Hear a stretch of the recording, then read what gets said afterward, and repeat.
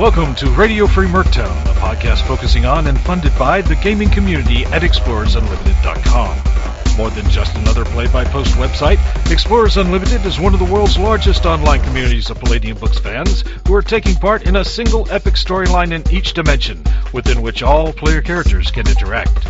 Explorers Unlimited, where the only thing missing from the greatest adventures ever imagined is you. And now here's the host of Radio Free Merctown, Lloyd Ritchie. Welcome to Radio Free Merctown number 57. I am Lloyd, your host, as always, otherwise known as Augur and Jezebel on EU, and of course on Shadows Unlimited and Savage Rifts as well, though I'm not too active on those sites. And I have with us today Todd and James, and we're going to be discussing two kind of boutique campaign settings in the Palladium Megaverse. And gentlemen, why don't you introduce yourselves? Hi, I'm Todd. I'm Dodzriki, and I run the Atlantis game on EU. I currently don't have any characters, so yay me. I am James. I play Huangjim in Mars, Murdoch in Templar, RJ in Frontiersman, and Annaloy in The Girls. And he's a prospective Dead Rain GM, putting that hat back on perhaps in the near future, having once worn it. But we'll get to that momentarily. I don't have any new subscribers to give shout-outs to, but I do have 47 returning subscribers, and I'm not saying patrons for a particular reason. In the last month or two, I have transitioned off of Patreon, and I've moved to Subscribestar and straight to PayPal subscriptions. PayPal subscriptions are preferred, of course, because there's less middleman, and so there's less like overhead. Subscribestar is a little. They like their fingers in the pie a little bit, even more than Patreon. No finagling with the censorship, so that's nice.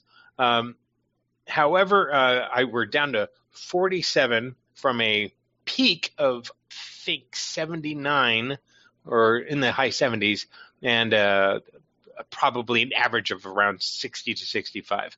So we need to get back some of our subscribers and get them back onto the support train to help us keep the lights on for the podcast and the 3 websites. And of course, this happens right after I start up a new website, and I'm trying to get it off the ground, which would be Shadows Unlimited. See previous episodes of Radio Free Merctown.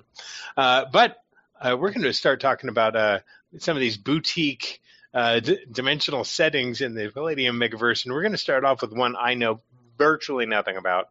It's called Nightbane, and I got Todd on to discuss this since this is one of his favorite settings, and I got some questions for him. And I just want to start off with a real basic one, Todd. How many books are there covering this dimension/game setting, and what do each of them cover? Okay, there's 7 books. There's the main book, which all the dimensions have. Then there's World Book 1, which is Beyond the Shadows, and it covers the Spook Squad, which is one of the factions, the Astral Plane, this thing called the Dream Stream, which is like the Astral Plane but in Dreamland, and a little bit of new magic. World Book 2 is the Nightlands, and it covers the Nightlands, which is kind of an alternate dimension of Earth. Book 3 is Through the Glass Darkly, and it deals with spellcasting and the different types of mages in Nightbane. Book 4 is called Shadows of Light, and it introduces a new species and talks about Pittsburgh in Nightbane. Book 5 is the Nightbane Survival Guide, which is kind of this is what Nightbane are, and has some new stuff for Nightbane, and it's kind of interesting. And Dark Designs is the newest book, and it covers more stuff for the Nightbane themselves, which is like 90% of the book, and it has the only Q&A that Palladium has ever put out for Nightbane. James, you got a question for him? No. Okay, I got one, because the only thing I know about this setting is like the because I like their, as with everything Palladium, I love their setting content. I hate their rules and stuff, right? So I've read the I don't know what 5 or 7 page kind of short story that is the description of Dark Day, and loved that. Thought that was just fantastic, glorious. What an interesting idea. And every Alex Jones fan out there would be like, yes, this is perfect. It's just great because it's a big conspiracy theory, basically. So I really like that, and that's about all I know about it. But can you give me a broad brush overview of the canonical setting and the inciting incident which leads to adventure? The inciting incident being Dark Day. Yeah. Okay. So it all starts basically with Dark Day, which is this 24-hour period where there is no light from the heavens. No sun, no moon, no stars. Even satellite pictures of the Earth show the Earth as being completely black. And after that, weird things start happening. People start seeing monsters, people start disappearing, and like you said, it's like this giant conspiracy.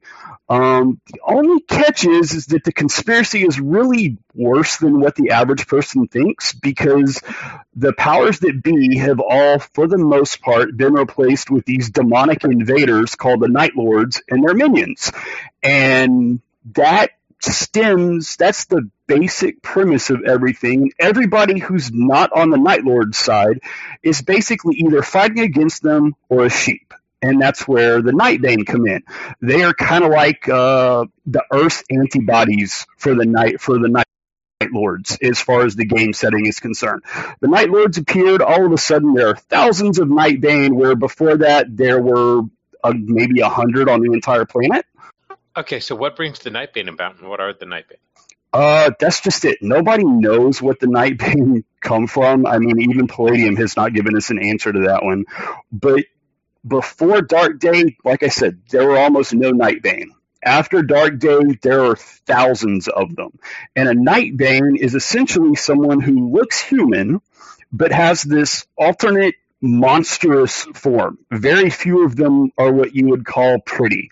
Most of them look like they came out of a B-grade horror movie, maybe a Ridley Scott movie. Those, oh God, I'm trying to remember that other horror movie director, but I can't remember his name off the top of my head. Does all these road crazy creature designs. Okay. But that is basically what a Nightbane is. There's no clear answer in the books. They're just people who can turn into monsters that have supernatural strength, the oddball magic power, and the ability to really put a hurt on anything that irritates them. Okay, and so it's like so the conflict itself is basically like, the status quo, the powers that be, have been subverted, and the Nightbane are basically like counter-revolutionaries. Yeah, in a lot of ways. They are fighting an impossible uphill battle against the governments of the world, monsters that outstrip them by far in power. It's crazy, but that's the part that makes it a bit of a horror setting, is that everything's dark, everything's grim, you're outnumbered, you're outgunned, you're just at the bottom of the totem pole in terms of what's stacked against you. But it's also got that heroic side in that Nightbane are, in a very twisted sort of way, a whole lot like a superhero. They've got their normal everyday, I'm a human, I walk around, and then when stuff gets real, they can turn into this giant monstrous form with supernatural strength, magic powers, and an innate ability to just fight. So it's basically like superheroes, counter-revolutionaries who, when they take on their alter ego form, unlike Clark Kent taking off his glasses and magically he's Superman, they become like something out of a Clive Barker film. Yes, exactly. Okay. All right. James, your turn. Pick his brain. I'm going to absorb some of that. Oh, sorry. I have to press the button. Let's see. What would I want to know? And thank God I can edit. Yes, that's the only reason why. But anyway, I really haven't had too much experience with this. I knew about Dark Day and the Morphuses, and I heard some of the terms before, but I haven't really done anything with this setting, so I'm not even quite sure what to ask. So basically, they're underground heroes fighting a government that's been subverted by the Night Lords. What setting information has been provided by the books? What is the usual locale? What is the difference between the normal world and the Nightlands?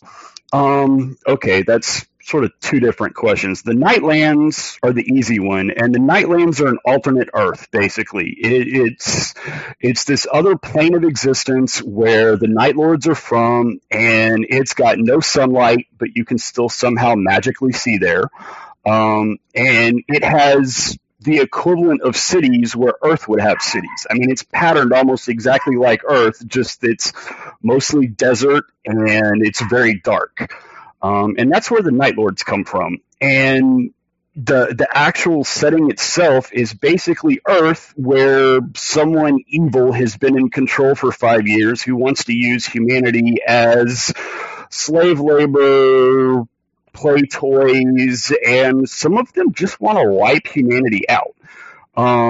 So the only setting itself part of the setting that they've given a lot of information about is LA, New York, and Pittsburgh, and those are in varying degrees in varying books. They kind of give the GM enough tools to set it anywhere on Earth that they want, although most of the material focuses on the United States. Go figure.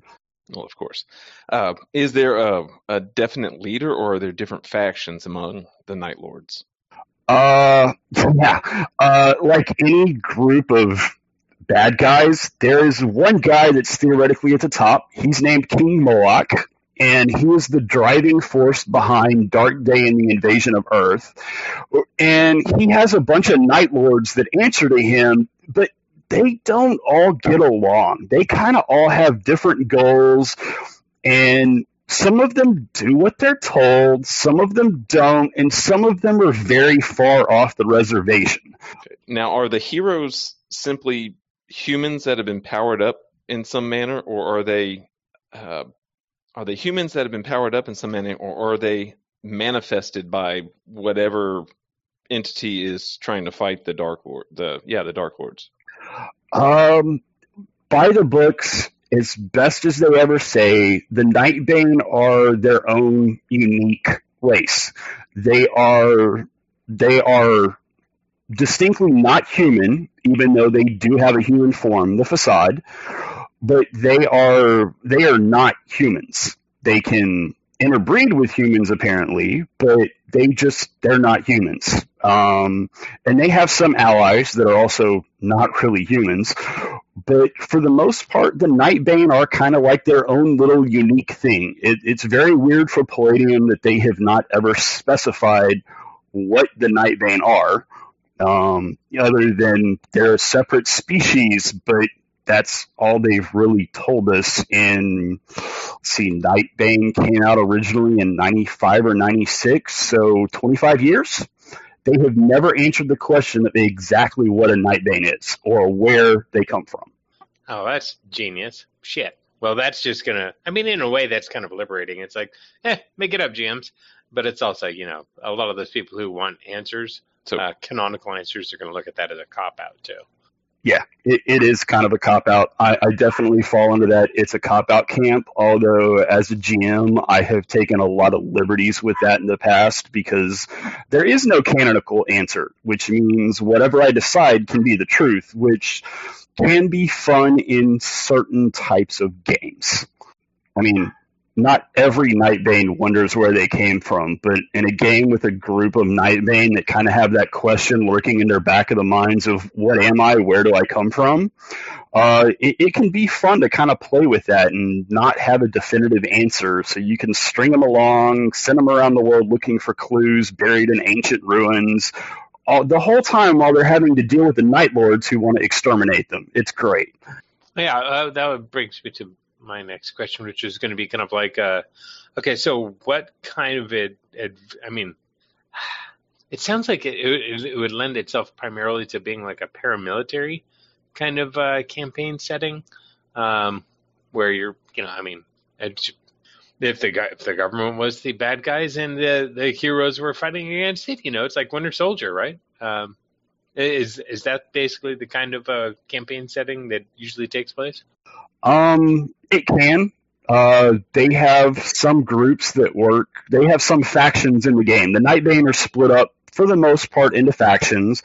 One of them is called the Resistance, and it is patterned a lot off like the French Resistance of World War II with the whole cell structure, and their main goal is to kick the Night Lords off the planet and maybe even go back to their home dimension and kill them. And that's their focus. And any game that's dealing with the Resistance primarily is going to kind of feel like a paramilitary campaign. Same thing with this other faction called Spook Squad that's made up of all the government agencies and military spooks and all of that are left over from the pre-takeover U.S. government, who all banded together and were like, "Ooh, monsters in charge. No, that's not good."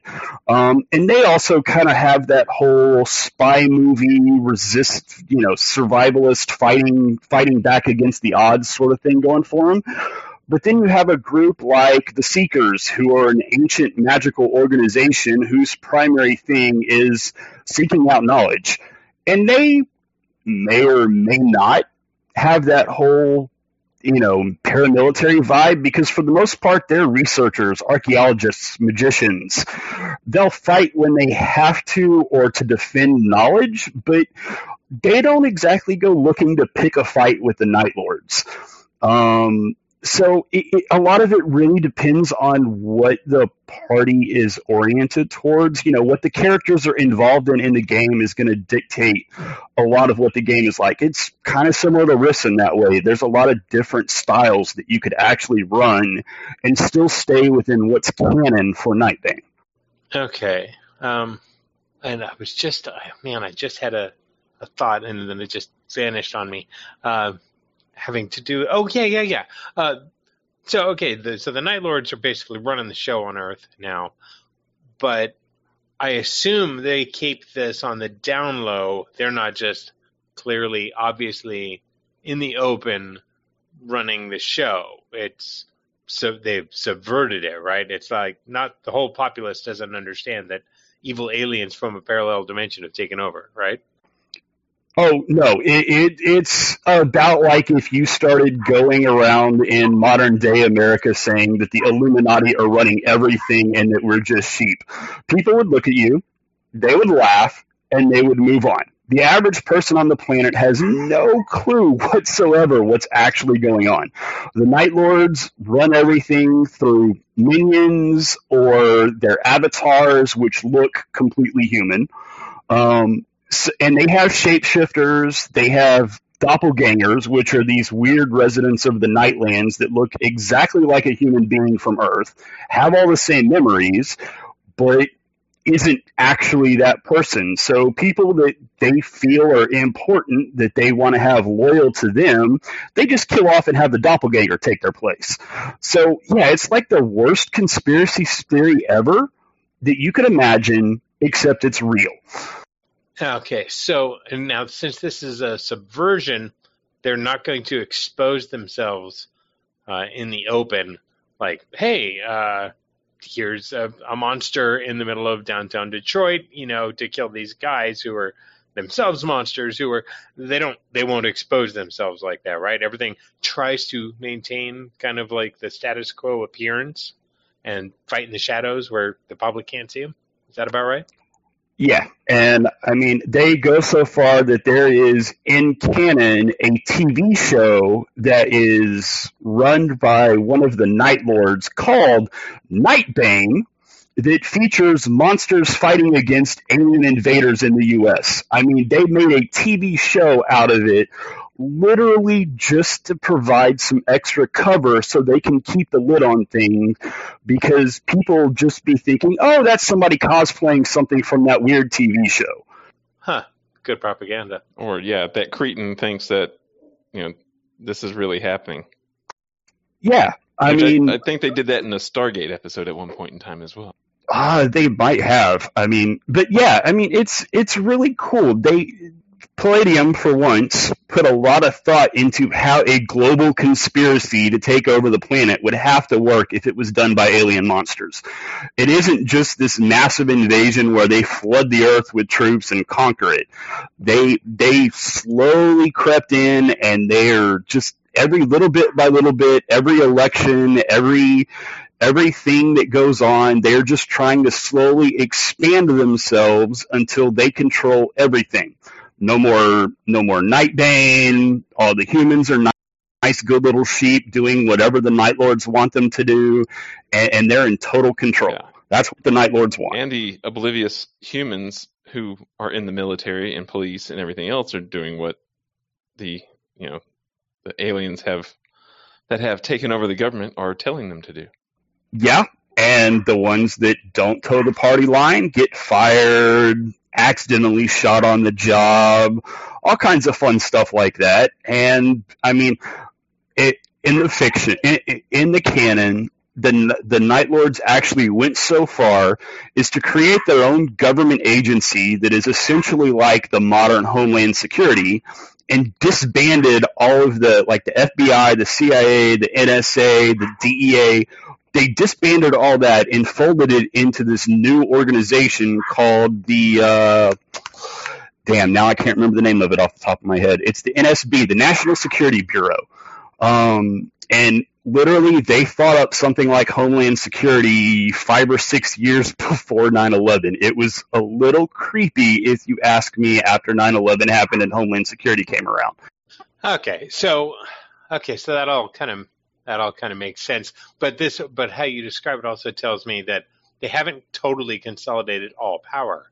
They got their tentacles in and they have power, but it's not universal, and they're still working at that. Is that about right? Yeah, I mean, they've got the majority of the power. Like in the U.S., they've probably got 85% of the power. In some other countries where things like rights and civil liberties aren't a thing, they've got 100% total control. But in places like the U.S., Europe, it's a little bit harder to just come in and make totalitarian laws and take away everybody's guns and say that these are the new rules, you follow them or you die. You can't exactly do that in the U.S. easily. That's why they took over the government, so they can pass laws that restrict freedoms and slowly make it to where people don't have the freedoms they used to and get afraid to actually speak up against anything negative that happens. That's another big part of what goes on in Nightbane, is that, it makes the people that aren't pawns of the Night Lord and aren't sheep, they're very counterculture. They are like, hey, we have a clue and no one believes us, but we know the truth and we're going to go fight for it. Yeah, this is perfect fodder for Alex Jones. This is his RPG. Okay, so that sounds pretty interesting. Alrighty, so I guess we'll transition now, unless we have any other questions about Nightbane for Todd. No, that's a good point to transition. All right. I think it's a little bit of the shoe on the other foot now. Dead Rain is up. Todd, pick our brains, sir. Okay. All I know about Deadbane is that there's zombies. Is this like, I don't know, World War Z, zombie apocalypse from hell? Or is this more Resident Evil, zombie apocalypse starts off small and slowly spreads everywhere? Well, there's there's actually like 7 different, because this is all the their version of Dark Day. There isn't a single day, obviously. It's a period of transition, but because you're in a basically post-apocalyptic setting, what's true isn't known really. So there's 7 popular rumors, ranging from all kinds of ridiculous absurdities to a conspiracy theory involving a death cult and a cancer treatment drug.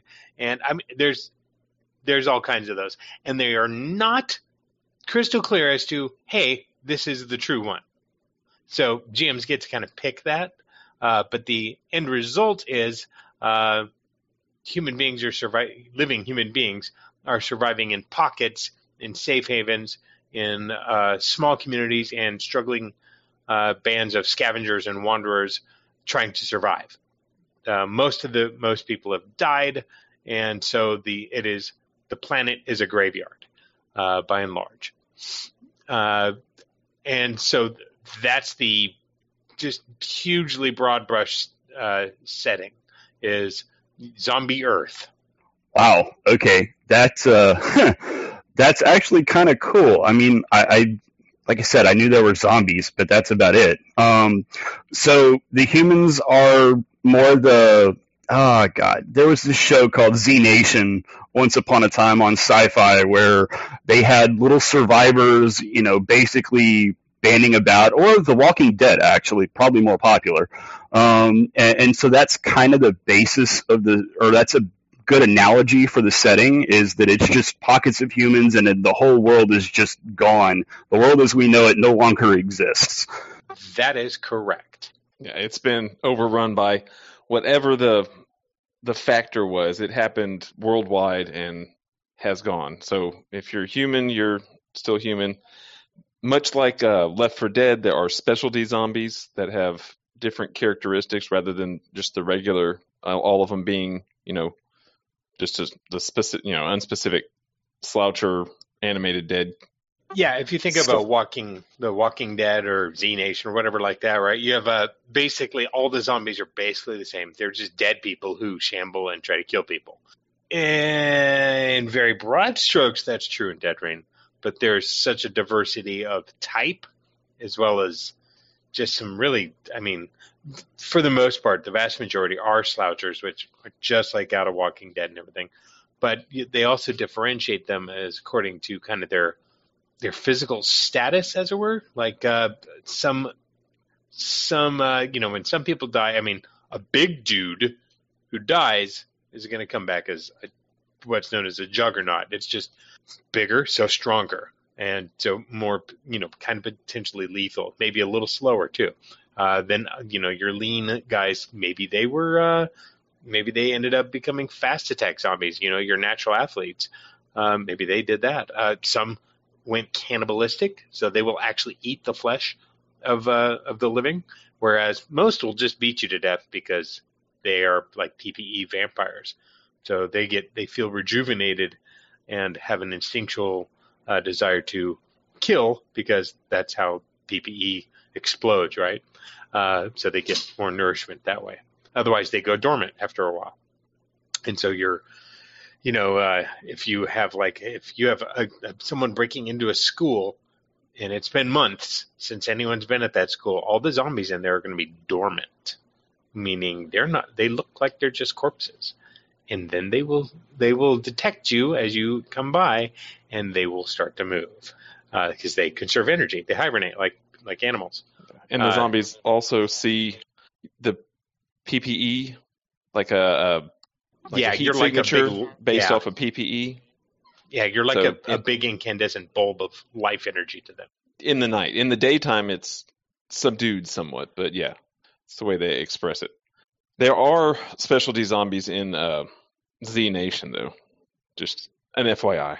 Oh, I've never seen. But yeah, and there's a number of books for covering Dead Rain too. Yeah, I noticed that. They have 7 or 8 books. I know they put a new one out recently. I keep hearing you guys talk about it in chat, and that actually makes me curious. Did the books are the books just, hey, these are more types of zombies, or do they actually describe different things? Do they alter the setting in any major ways with the source books?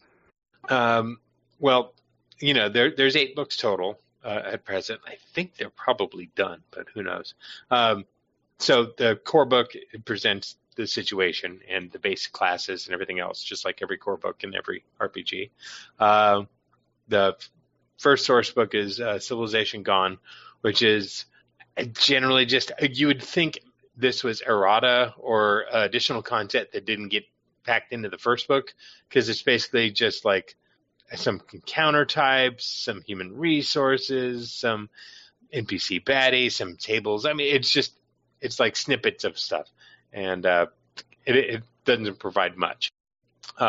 Dark Places is more like, which is the second book, that covers more like the human enemy, death cults and stuff like that. Because in Dead Rain, I mean, just like in like The Walking Dead, the zombies are more of an environmental hazard. Like, you're aware of them, you know they're there, they're a hostile factor that you have to account for, but you have to be aware of the ones that can think. There are a couple of zombie types that actually are semi-conscious and so can think and use tools. But the real danger is, of course, humans. There are, bad people out there too, still living, like flesh peddlers, i.e. slavers, all kinds of other stuff too, death cults and crazy shit like that, as well as just, retro savages and all kinds of stuff like that. And so Dark Places goes into a lot of that. And so adding to the human element, that's Dark Places is a good book for that. The third book, Endless Dead, that covers lots of new zombie types. There's a lot of weird ones and a lot of niche ones that aren't that cool. But one of my favorites is the Walking Graveyard, or the Walking Grave or something like that. It's basically an amalgam of a bunch of corpses. Like, say there was a mass grave, and the corpses just kind of melted together, and then, they rose as one, and it's a giant mass of dead bodies that is animated. And it's terrifying. And it also goes into some new OCCs and stuff. Endless Dead is actually a pretty terrific source book. It's got a bunch of good stuff for players. And everything typically, source material-wise, tends to be told from the perspective of Brad Ashley, this Road Reaper dude, who's basically like a biker from hell who's killed zombies. Okay, that's kind of cool. So it really is kind of like a lot of the zombie settings that you see in movies or TV shows, where the zombies are, like you said, they're an environmental hazard. They're there. If you're stupid, they're going to kill you. But the real threat is other humans. It's not a bunch of communities singing Kumbaya and sitting around the campfire roasting marshmallows with each other. Even in an apocalypse, humanity hasn't gotten to that point, right? Correct. Yeah. It's a fight for resources. Awesome. Okay. That actually sounds that. You guys make me kind of want to play in Dead Rain now. That sounds a lot of fun. Yeah. The fourth book, Fear the Reaper, which, I mean, who doesn't like that? Coining it off a Blue Oyster Cult song. It's basically all told from the position of from the perspective of Brad Ashley, and it's all about the Reapers and how they fight death cults and kill zombies. But there's literally billions of zombies on Earth, so that can't be the focus, right? I mean, clearing them out is one good thing. I mean, that's always a good thing, but it's like you got to pick your battles. They're not almost numberless, right? Well, the human bad guys, they're not. That might be a fight you can win. I mean, you might eventually, after some generations, take out the dead and return life to Earth. But that's a real big long haul job, right? Getting rid of this death cult that's running Cincinnati, that's more manageable. Okay, cool. So how... trying to think of a good way to phrase this. So how scarce are resources in this game? I mean, I know I live in Texas. I live in a major metro in Texas. We've got something like 7 million people living in the greater metro area. I know if 99% of the population was wiped out, I would have enough guns and ammo to fight a war for the next decade. Do they kind of account for this in the books, or is it just GM fiat, whatever, however the GM views resources. I mean, what is the canon answer for that? Player encumbrance or character encumbrance. You have to be able to carry what you got and then hold what you have against other humans. So, I mean, it's there, it's available, but can you get to it? Can you keep it once you have it? It falls to those. Yeah, and then there's, of course, when are you placing the campaign? In the middle of the start of this? Or 2 months after? Or a year after? Because then scarcity is going to vary a lot. And it's going to vary according to what, too? Like, ammo is going to start getting scarce after a year of shooting and everything. But what about food? That's going to be even more scarce. A month in, none of that stuff is going to be a worry. It's going to be Twinkies and Doritos for everybody, and shoot till your gun melts. But a year in, everything's going to be a little more scarce, isn't it? Okay, so by that answer, I'm assuming there's no canon start date for the campaign. It's like, this is what has happened, this is what will be, and you can pick any time in this wonderful timeline to start things.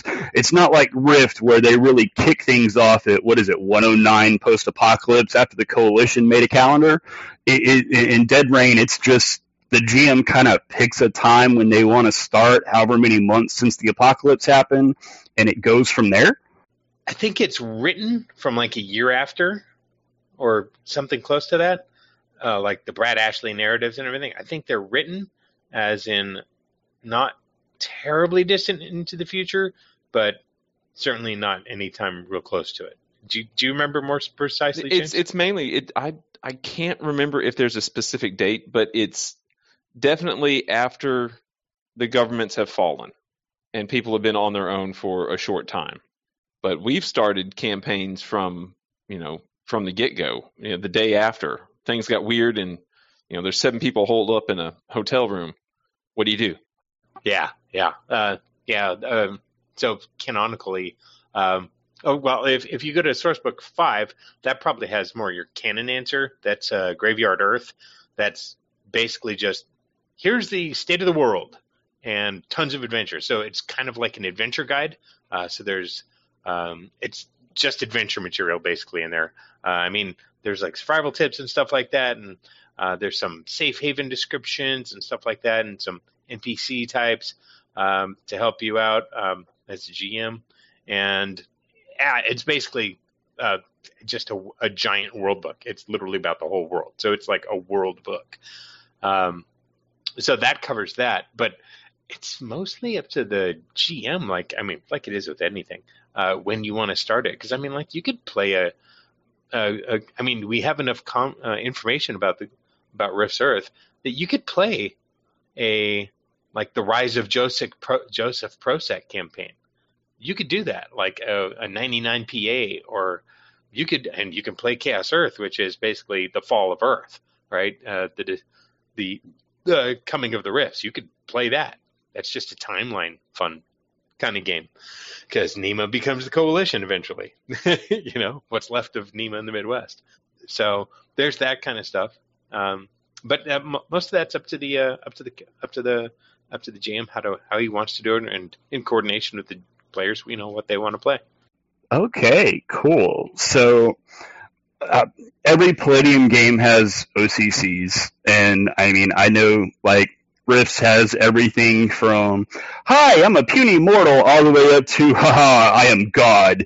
I'm assuming Dead Rain caps the power level at a lot less than "I am God," but on the scale of things, is it all "I am puny mortal, I am trying to survive hell," or do they have classes, OCCs, that are military grunts, survivalists, specialists in surviving this stuff, and weird things that exist post-apocalypse because the apocalypse happened? Yes to all that. Most everybody is almost everybody is a human, and fully human, and is basically just a human with skills and knowledge of a variety of types.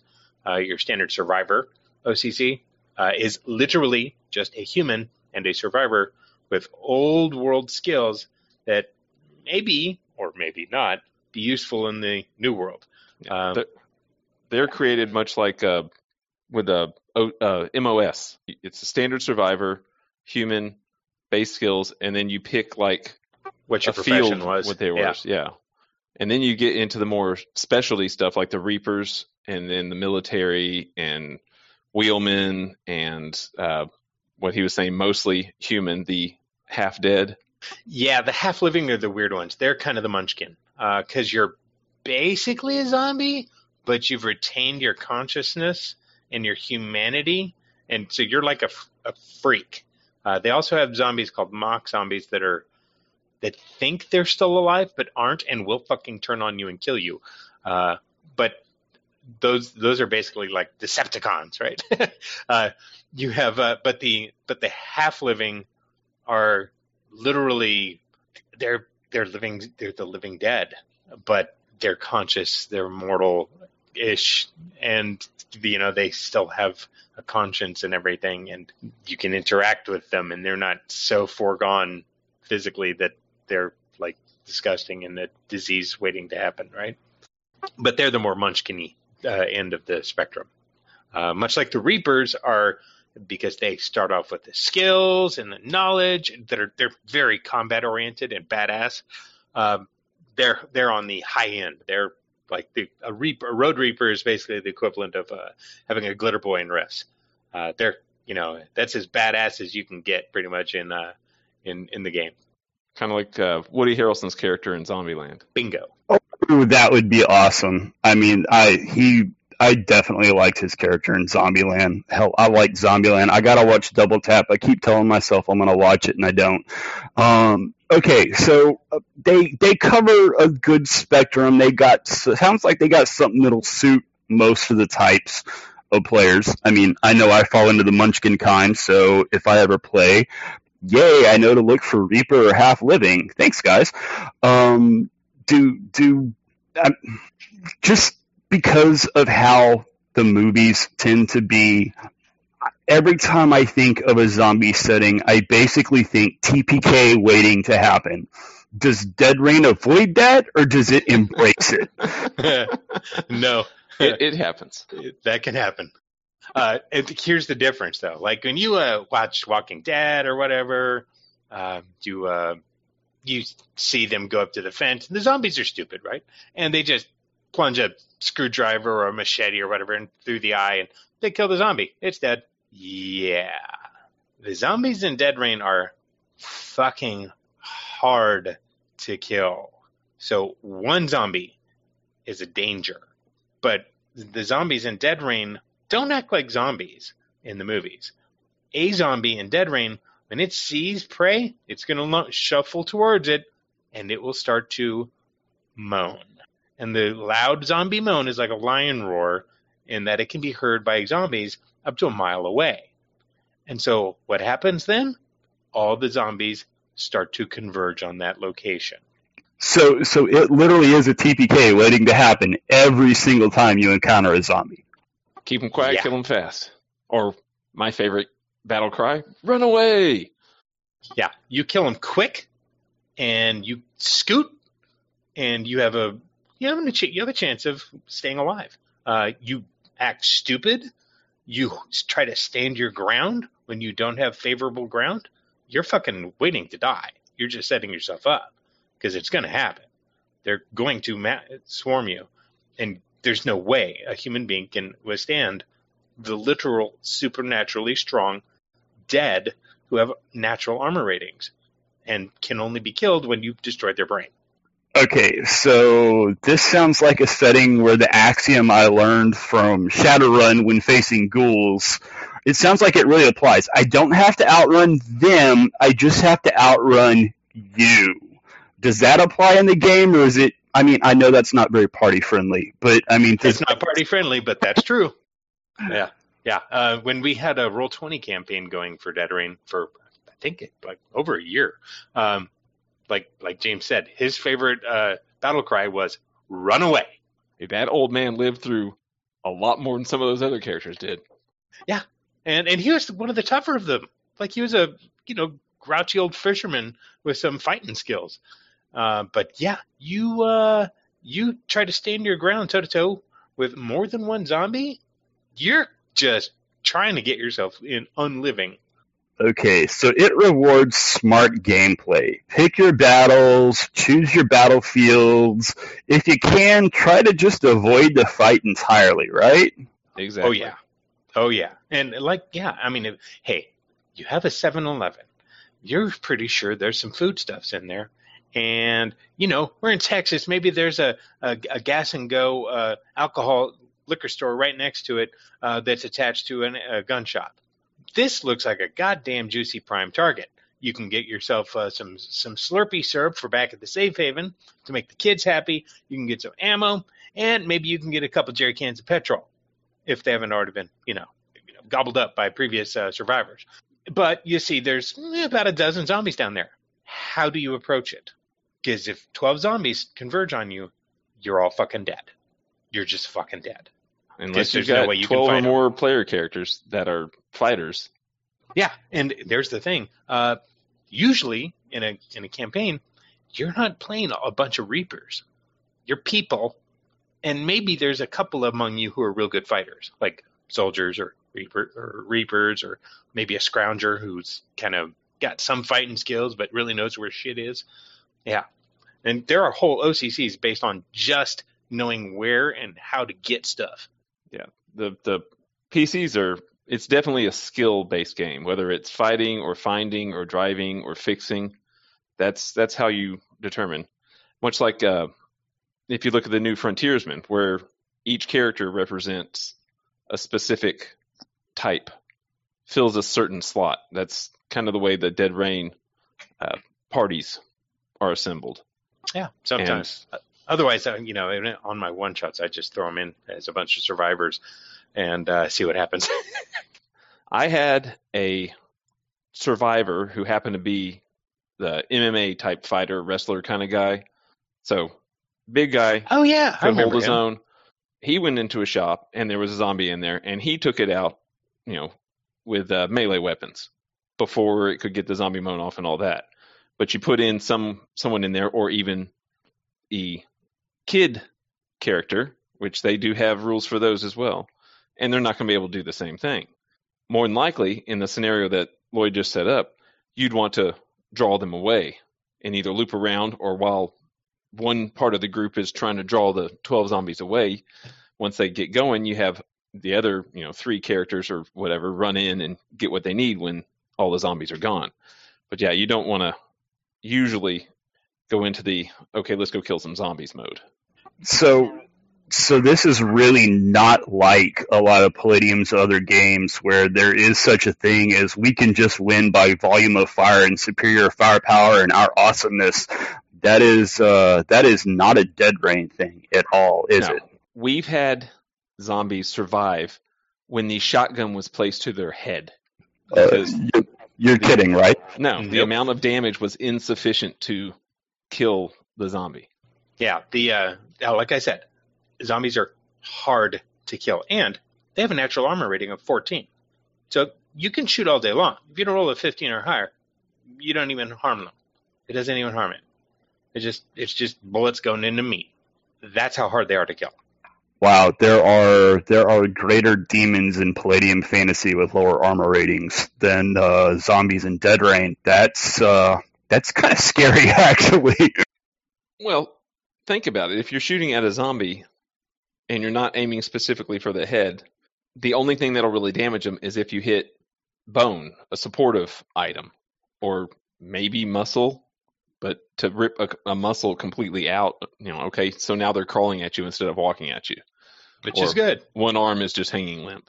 Yeah. The nice thing is, number one, most characters are going to be able to outrun your basic zombie. So that's always nice. But they're tireless. Number one. Number two, some of them, they're mutant types. Like everything that isn't a sloucher is basically considered a mutant, except for the crawlers, which are basically half a zombie. It's a zombie without legs. The crawlers are really slow. they're going to like drop on you from the top of a semi, or from crawl out, grab your ankle from underneath the semi or whatever, right? So they're like definitely environmental hazards. But a regular sloucher, they're kind of slow. I mean, we're not talking World War Z movie zombies here, but they do have those in Dead Rain as well. They're called fast attacks, but they're interesting in that all they do is they'll rush you and trip you and start moaning, and they make sure you stay down so that the others can get you. So zombies have teamwork. That's kind of frightening, actually. Well, that's the zombie moan. It's the call. The call, when they start going, it's that roar that calls every zombie within a mile to hone in on it. Yeah. Right. It's not consciously teamwork. Just some act in particular ways.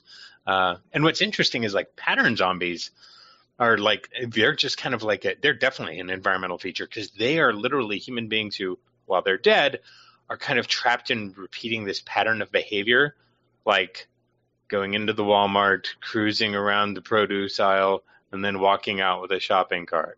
And they just do that eternally. Sitting in front of a computer, typing away on broken screen and a keyboard that's missing.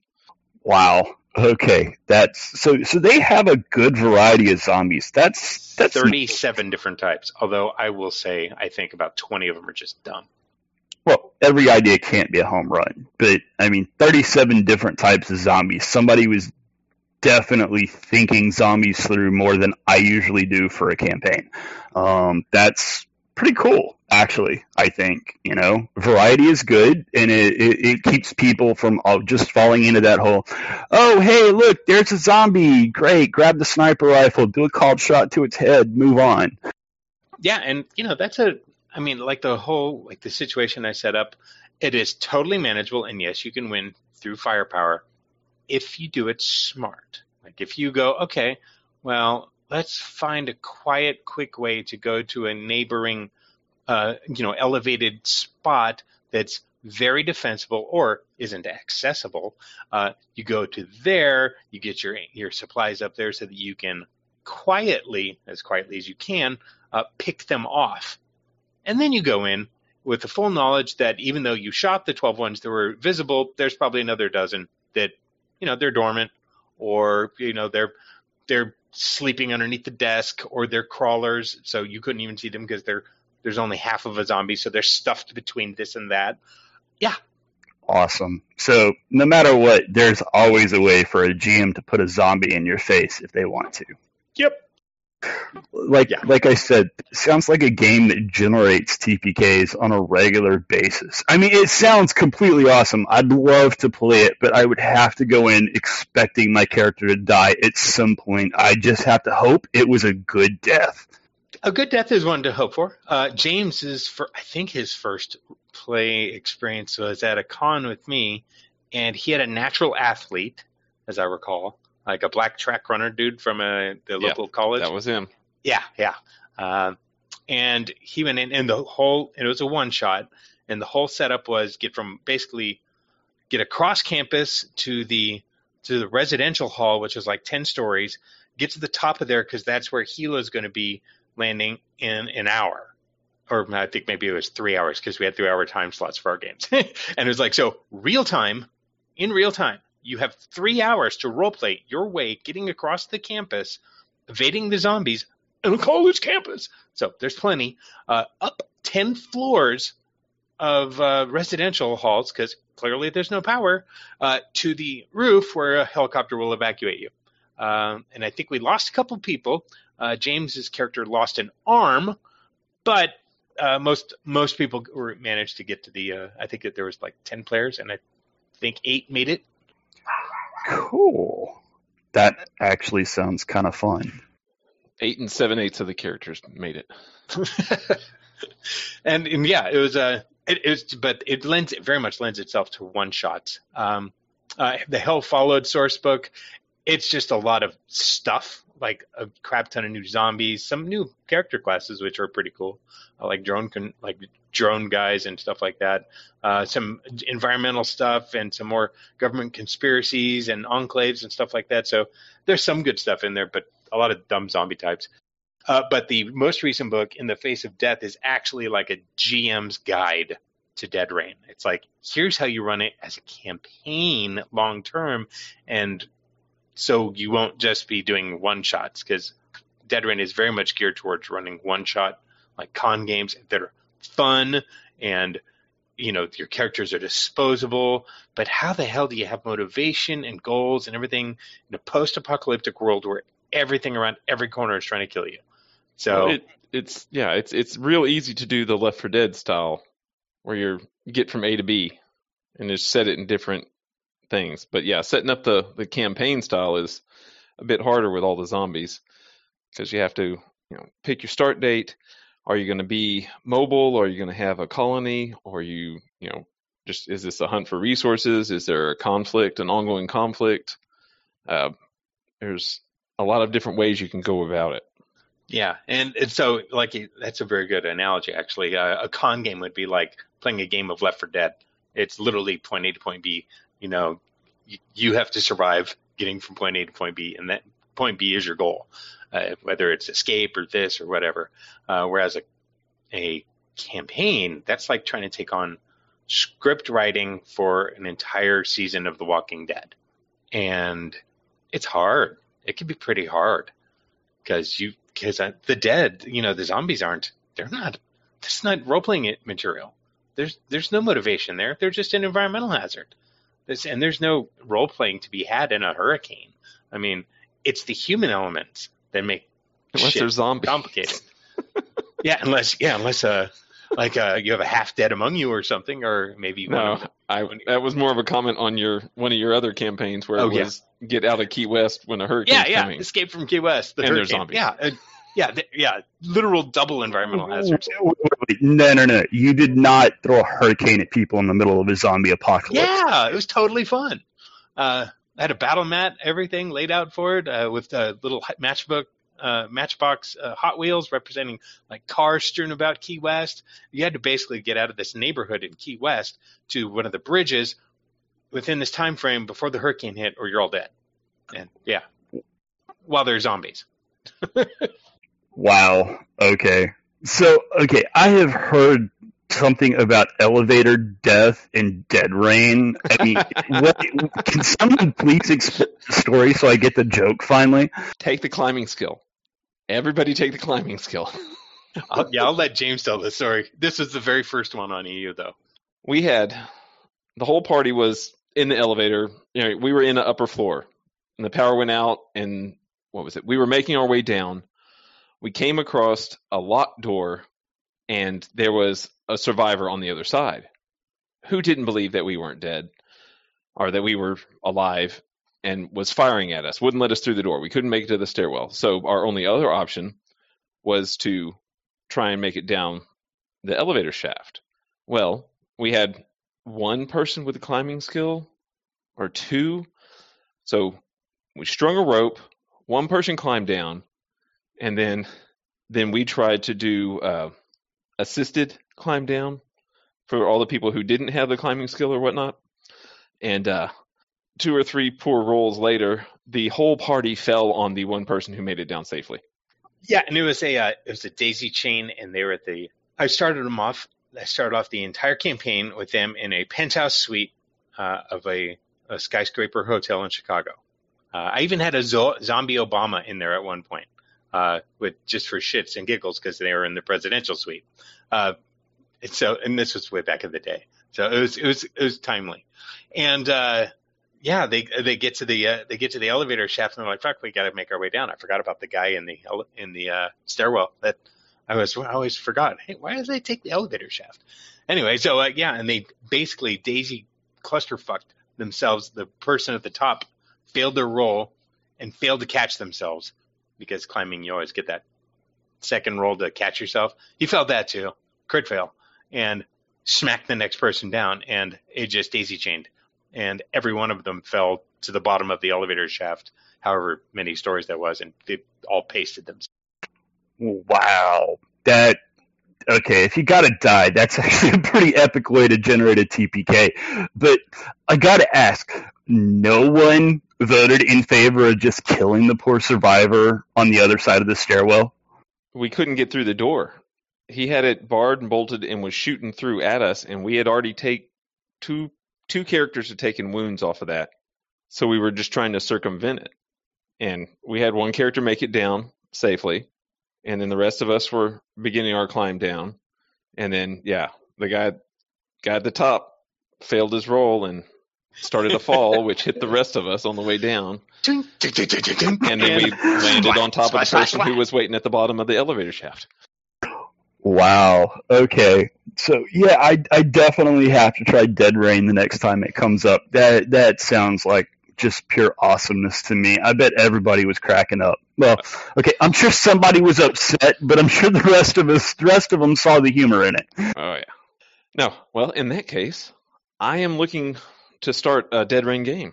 I keep trying to see if there's interest on the chats, but apparently I keep picking the wrong time to call people out because the chats tend to ebb and flow in their popularity. I will say I established the EP menu already, so there is a buy-in. So there's no free characters coming in. But a Survivor's just one EP, so that's pretty inexpensive. But the cooler you go, the more badass, I guess you'd say. The more badass or Munchkin level, the more expensive, up to 10 EP for half living. So just keep that in mind. It might be better to test drive a Survivor and see how you like the game. Yeah, but see, that's where the benefits of being a patron come in. I get to pick off that nice diamond menu, and it makes everything so much cheaper. There's that. Alrighty, so this should probably be a good place to conclude things. Folks, if you're listening, these have both been added to the board, so they might become active gaming forums in the near future. As James said, he's looking for people. And other than that, gentlemen, it has been fun, and I will talk to you another night. Thank you for having us. Yeah, thanks for having me, and I will talk to y'all later. Cool beans. Have a good night. This has been Radio Free Merctown, a WMRK production. Contact us at radiofreemerctown@gmail.com and support Radio Free Merctown on Patreon for as little as $2 per month. Visit us on the web at explorersunlimited.com for more information.